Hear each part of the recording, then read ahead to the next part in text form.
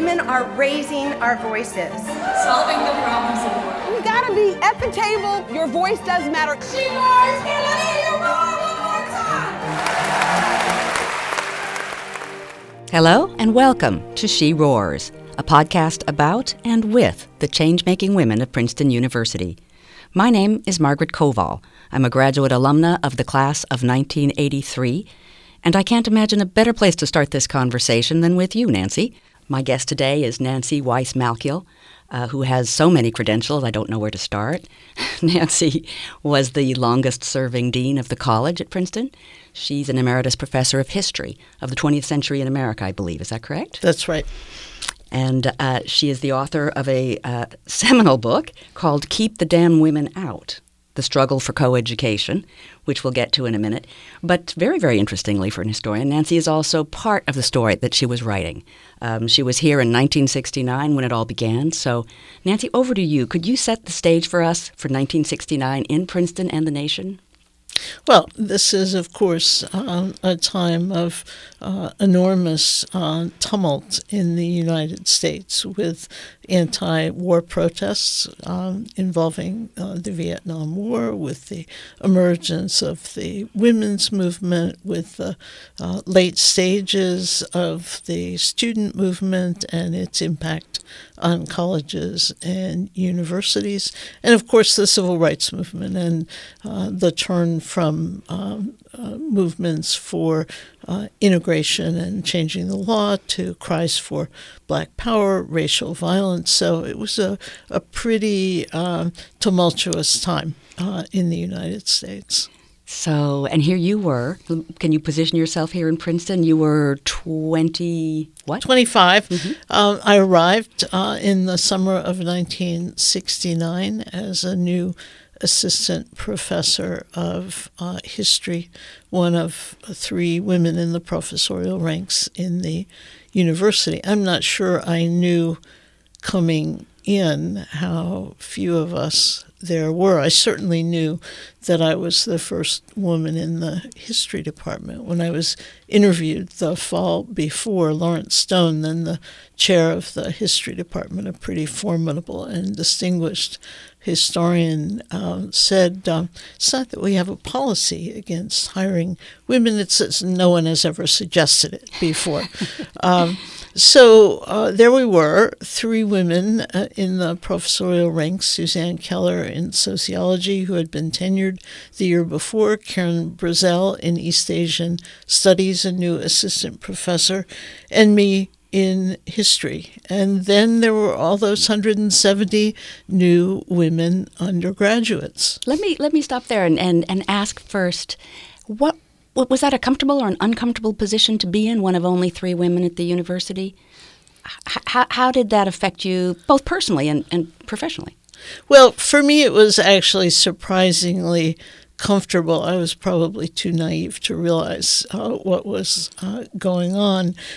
But I had never had the experience of having a job. I had never had I had the experience of being one of very few women. There certainly weren't very many women graduate students at Harvard, and there were no women faculty at Harvard. So I knew a little bit about being the only woman in the room. But for me, it was a constant process of discovery. My colleagues in the history department were surprisingly welcoming. They wanted me to come to their homes for dinner. They invited me out for lunch. They wanted to know what this curiosity in their midst was all about. I didn't know any better. I thought they meant to be friends, and so I would invite them and their wives back for dinner parties at my apartment. So for me, that was seemed to be a perfectly comfortable sort of experience. I would walk into university faculty meetings. I had learned as a student at Smith that taking an interest in the way an institution functioned was part and parcel of being part of that institution. So I did go to faculty meetings, and the president knew who I was, the provost, the dean of the faculty. That doesn't happen to new male assistant professors, didn't in that era, and doesn't happen to new assistant professors. So in that sense, of course, being today. a woman was almost an advantage, or it had at least some... Absolutely. And we were all asked, the three of us, to participate in all manner of committees, to give talks to alumni, to do anything and everything. It was because they wanted one of us, and one could have reacted to that saying, I'm not interested in that. It's tokenism. My reaction was, okay, I'll get to experience parts of the university sooner than I would otherwise. If there are things I'm asked to do that I like, I'll do them again. And if I don't like them, I won't do them again. But that meant a much greater visibility for me than for ordinary new assistant professors. Yeah, that's fascinating. And then coincidental, in a sense, to your own arrival in 1969, presumably, although, of course, the tides of history were, all going in the same direction. But coincidentally, as you mentioned a minute ago, suddenly there's 170 young 18-year-olds, presumably approximately 18-year-olds on campus. Well, 100 of them are 18-year-olds, and the other 70 are sophomores, juniors, and seniors. Yes, I'm sorry. Yeah, thank you. But what was it like then when this unfolded? I mean, from your perspective as a faculty member, as a woman faculty member, how did the university change?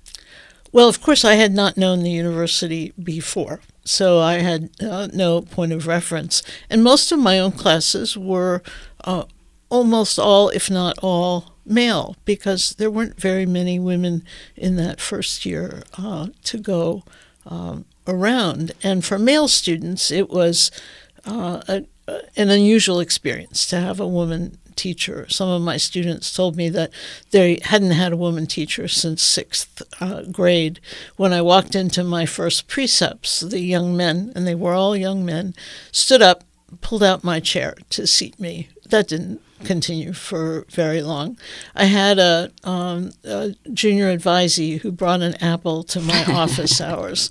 My course evaluations would say things like, there is less idle joking in your classes, or you teach from a feminine point of view. I asked some of the students I knew pretty well by the end of the year what that meant, and they had no idea how to explain it. I was invited by an alumnus I knew from home in Baltimore to come to Cannon Club, of all places, for a meal when he was in town, and he told me that Cannon was a place where there was more beer on the floor than in the beer cups. Some of my students would invite me to lunch at their eating clubs, and it was well into the meal before the young men around the table realized that they were talking to a faculty member.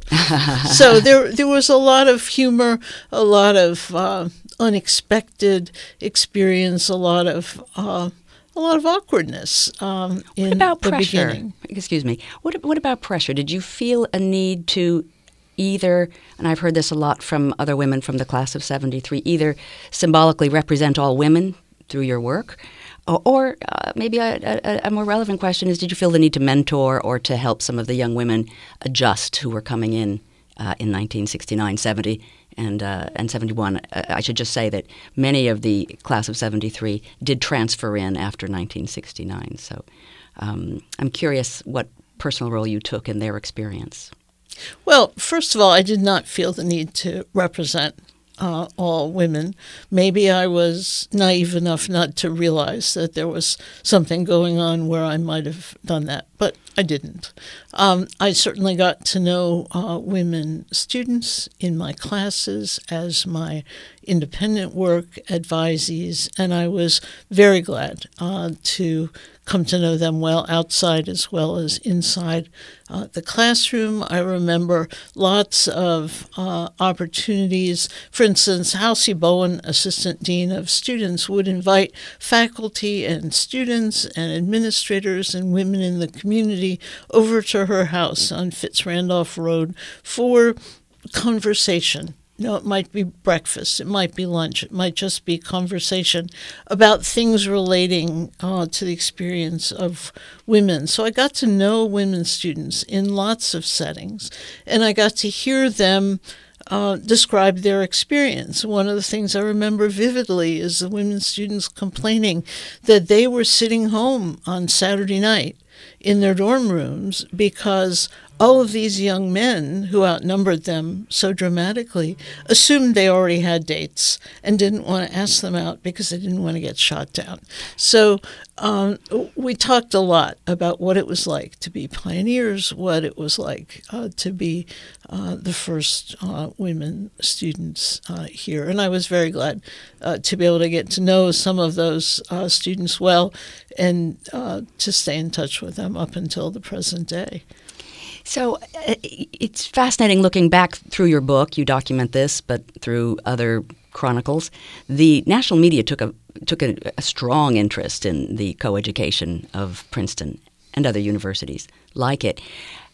I wonder why it was a national topic. I mean, with so much else going on in the United States at the time, big things, why did it matter that a few elite institutions, and I want to talk about that a bit, we are talking about elite institutions here for the most part. Why did it matter that they decided to admit women at that moment? Well, look, places like Princeton and Yale were centuries old, pinnacles of educational opportunity and achievement. Their graduates had assumed leadership roles in the professions, in business, in their communities. It was a sign of prestige and accomplishment to have gone to a school like Princeton or Yale. I'm leaving Harvard out. You could say Harvard too. Harvard is a special case in terms of coeducation. So when these very traditional, very conservative, very elite, very prestigious institutions decide for the first time after hundreds of years that they're going to make opportunities available to women, it's a big splashy story. Almost as much for the curiosity of it and the fun of it from the point of view of the media as for it being of major important import. But that said, I mean, it's kind of interesting to me. You can almost think of it as injecting a little bit of rocket fuel into the women's movement at that moment, right? So many of the women who came in the early years of Princeton really did take major leadership roles eventually in their career. I can think of a few Supreme Court justices, for example. So I'm just wondering if you have any thoughts on that. Did Princeton, did the universities that admitted women at that moment have an outsized impact on the trajectory of American history? And I ask this almost as a professional historian as much as a witness to the events. Well, people who have gone to schools like this normally take outsized leadership roles in this society. If you look at who sits on the Supreme Court, if you look at the CEOs of major corporations, if you look at the partners of leading law firms, they tend to be peopled by graduates of places like this. It was certainly not clear in 1969 what role women graduates of places like this would play in the world later. Not at all clear. I am now going to turn back to your book, which is an exhaustive history and based on archives of Princeton and other similar universities. The impact was strong, and we'll talk about some of the unfinished business there too, I hope. But that wasn't really the top of the agenda for the decision makers who ultimately chose to bring women to Princeton, was it? No, what was going on, and Princeton and Yale are the leaders in this phenomenon. Everybody else is watching them, taking cues from them. And what was going on for Princeton and Yale was not a sense of moral mission to educate women. It was not an altruistic sense that opportunities ought to be opened to women. Rather, it was a matter of strategic self-interest. By the late 1960s, applications to places like Princeton and Yale had begun to fall off. A good number of the students they liked to call the best boys were indicating that they wanted to go to school with girls. And so this is the moment when Harvard, which has Radcliffe up the street, begins to pull away from Princeton and Yale in admissions. Up until that point, they'd pretty much been going head to head. The headmaster of the Westminster schools in Atlanta writes a letter to Bob Goheen in spring of 1967. And Bob Goheen was president of Princeton, sure.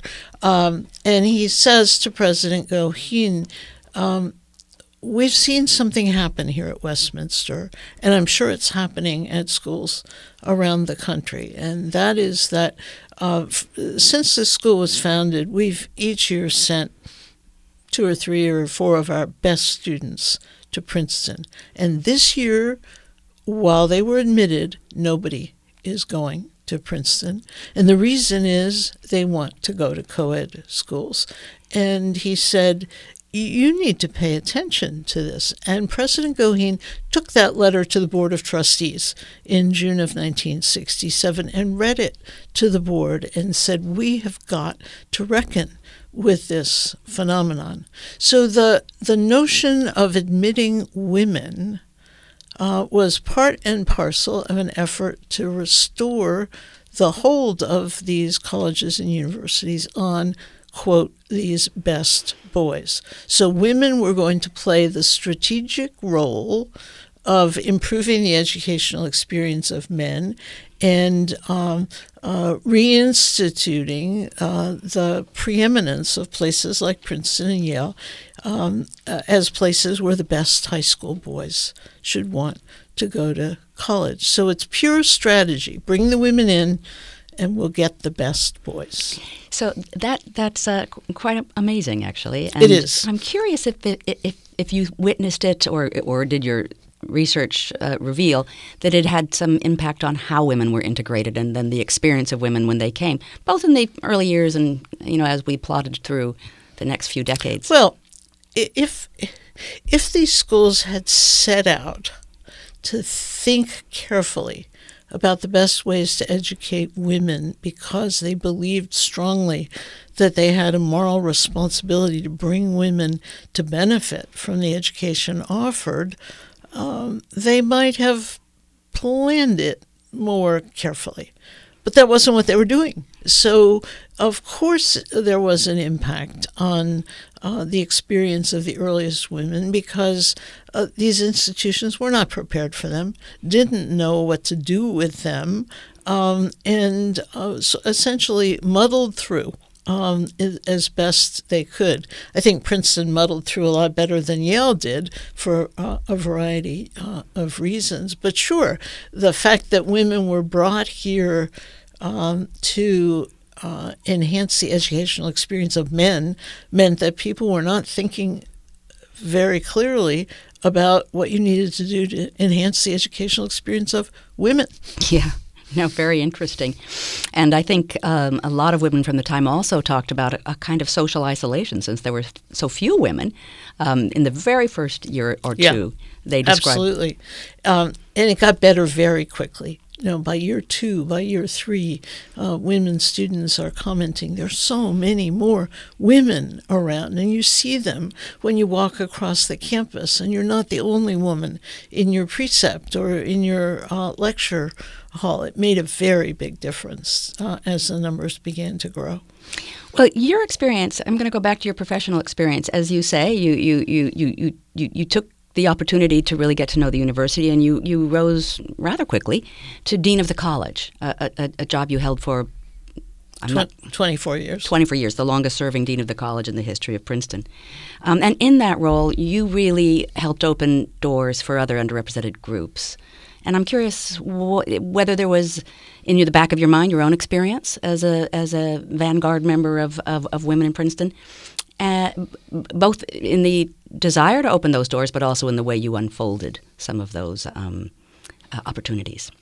Well, it was very clear from President Goheen and President Bowen that what this place needed to do was to become broader, more inclusive, reach out beyond the traditional populations that Princeton had drawn on for centuries.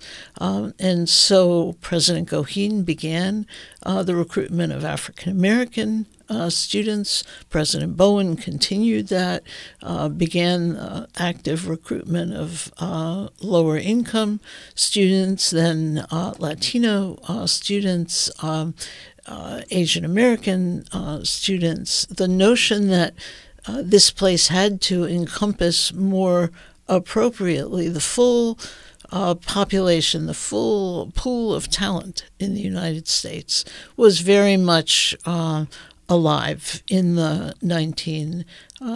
late 1960s, 1970s, 1980s. So when I became dean, I was essentially building on a phenomenon that had already been well launched. And what we tried to do was to redouble efforts to make the outreach more and more successful, and to increase the representation of underrepresented populations, to make Princeton a place where students who had no family background of higher education could thrive, to make Princeton a place where students from seriously disadvantaged backgrounds could find support and encouragement. And we did that in part by much more active recruiting and outreach. We did it in part by establishing programs, especially summer pre-freshman summer programs, to help students for whom Princeton was just a bigger step than other students, to help them adjust to the university and hit the ground running. And we were so lucky that Princeton had the resources to support financial aid for students regardless of their socioeconomic circumstances, and then incredibly lucky that because the endowment was doing so well in the late 1990s, that President Shapiro could say, and Provost Ostreicher could say to me as dean, suppose you had another $1 million for financial aid. What would you want to do? And I said immediately, eliminate loans as part of the financial aid package so that we can provide more scholarship assistance for students. And we said we would really like more aid available for international students. It used to be that we had a restricted budget for aid for international students, and we were able, because of the wonderful success of Princeton alumni in raising money for financial aid, because of the commitment of the trustees, we were able to invest much more money in aid for international students. So now we're need blind for international students. Being able at every stage, with the backing of the institution, to say this is a place that looks for talent.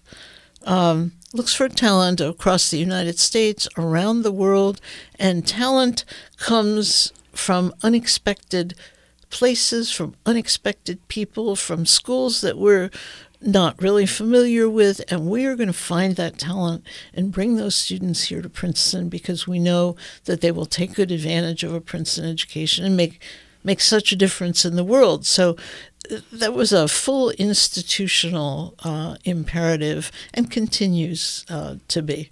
That was a fascinating part of your book also, was the importance of leadership, institutional leadership in this whole process. And it reminds me, of another great point you made, or another moment in history that you captured, and that is Shirley Tillman's presidency. And the job isn't entirely done, is it, I think, of bringing women to the forefront?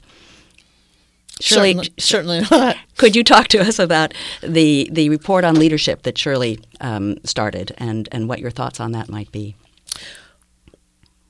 When Shirley Tillman became president, she, if you will, built on a foundation that had really started with Harold Shapiro. Harold Shapiro valued women, academic leaders, non-academic leaders, and made a point of encouraging them and giving them opportunities. Shirley then, if you will, doubled down on that and made a number of important appointments of women to senior leadership positions in the president's cabinet, deanships, vice presidencies, so that it came to be the case that about half the president's cabinet consisted of women. That didn't sit all that well with some alumni. I remember meeting an alumnus in the class of 1940, President Goheen's class, who was complaining about what he called the damned matriarchy at the university. And I told him, well, frankly, I'm proud to be part of that matriarchy. There are pieces missing, however. One piece, women graduate students. We still don't have an appropriate balance, male-female balance, in the graduate student population. Women faculty, we've made great strides in hiring and tenuring women faculty, but we've still got a real distance to go till women are well represented across the disciplines in the faculty ranks at Princeton. Now, undergraduates are a really interesting case because we're now 50-50 in terms of the undergraduate population. And you would assume, therefore, that undergraduate women are fully represented in leadership positions at the university. What we were seeing in the first decade of this century was that was not the case, that women were not running for president of the USG, were not running for class president, were not showing up as editors of the Daily Princetonian. If you will, the real sort of flashpoint for us was Freshman Parents' Day. This was about maybe fall 2008, maybe 2009. The Daily Princetonian on Friday showed the pictures of the students running for president of the freshman class, and all 7 of them were young men. And so at the parents' assembly on Saturday morning, the parents asked Shirley Tillman and me what was going on. For goodness sakes, were we a co-ed institution or weren't we? Where were the young women? What Shirley decided to do was to ask Nan Cohan, the former president of Duke, and Wellesley, who had joined the faculty here in the Woodrow Wilson School, to lead a task force to try to figure out what was going on in terms of undergraduate women's leadership. That was a group I participated in. And I developed data for that task force with the help of administrators in other offices. What I found that was most striking was that if you looked at the major, most public leadership positions, USG president, class presidents, editor of the Prince, chair of the honor committee. If you looked at those positions starting in the 1970s, by decade, the number of women in those positions in each decade increased exponentially, so that if by the 1990s the trajectory had continued into the 2000s, women would have held those leadership positions in the same proportion as their share of the undergraduate student body. But what happened in the 2000s was that the number of women in those positions was cut in half, almost cut in half. So what on earth was going on was the question we set out to try to understand. And it's not just those positions, it's presidents of eating clubs and many others. And honestly, we never fully understood. Women told us that they were running arts organizations and religious organizations and community service organizations, and these high-profile positions really didn't amount to much. Well, both of those needed to be arenas in which women were exercising leadership. They told us that they were playing critically important roles behind the scenes, making things happen. And it didn't matter who held the title. What does matter? Who holds the title? So we, I think, by publicizing the challenge, made a difference in women being willing to put themselves forward. We created some mentoring programs for women students, with older students, with faculty. And I think things have changed in notable ways. But it wasn't just a Princeton phenomenon. We found that kind of drop-off at some of our peer institutions, which we found stunning in bad ways. Unfortunately, we're out of time, so that may be something we should explore in future episodes. Nancy, thanks for being with us today. Thanks to our audio engineer, Daniel Kearns, and our producer, Danielle Alio. You've been listening to She Roars. I'm Margaret Koval, and we'll be back again soon with more insights and reflections from the change-making women of Princeton University. This podcast is a production of the Princeton University Office of Communications, with assistance from Instructional Support Services and the Office of Information Technology. The opinions expressed herein represent the views of the individuals involved, not those of the university. Princeton podcasts are available on major distribution channels, including Spotify and the Apple and Google Podcast apps. If you have suggestions for future episodes or topics, please send them to podcasts@princeton.edu.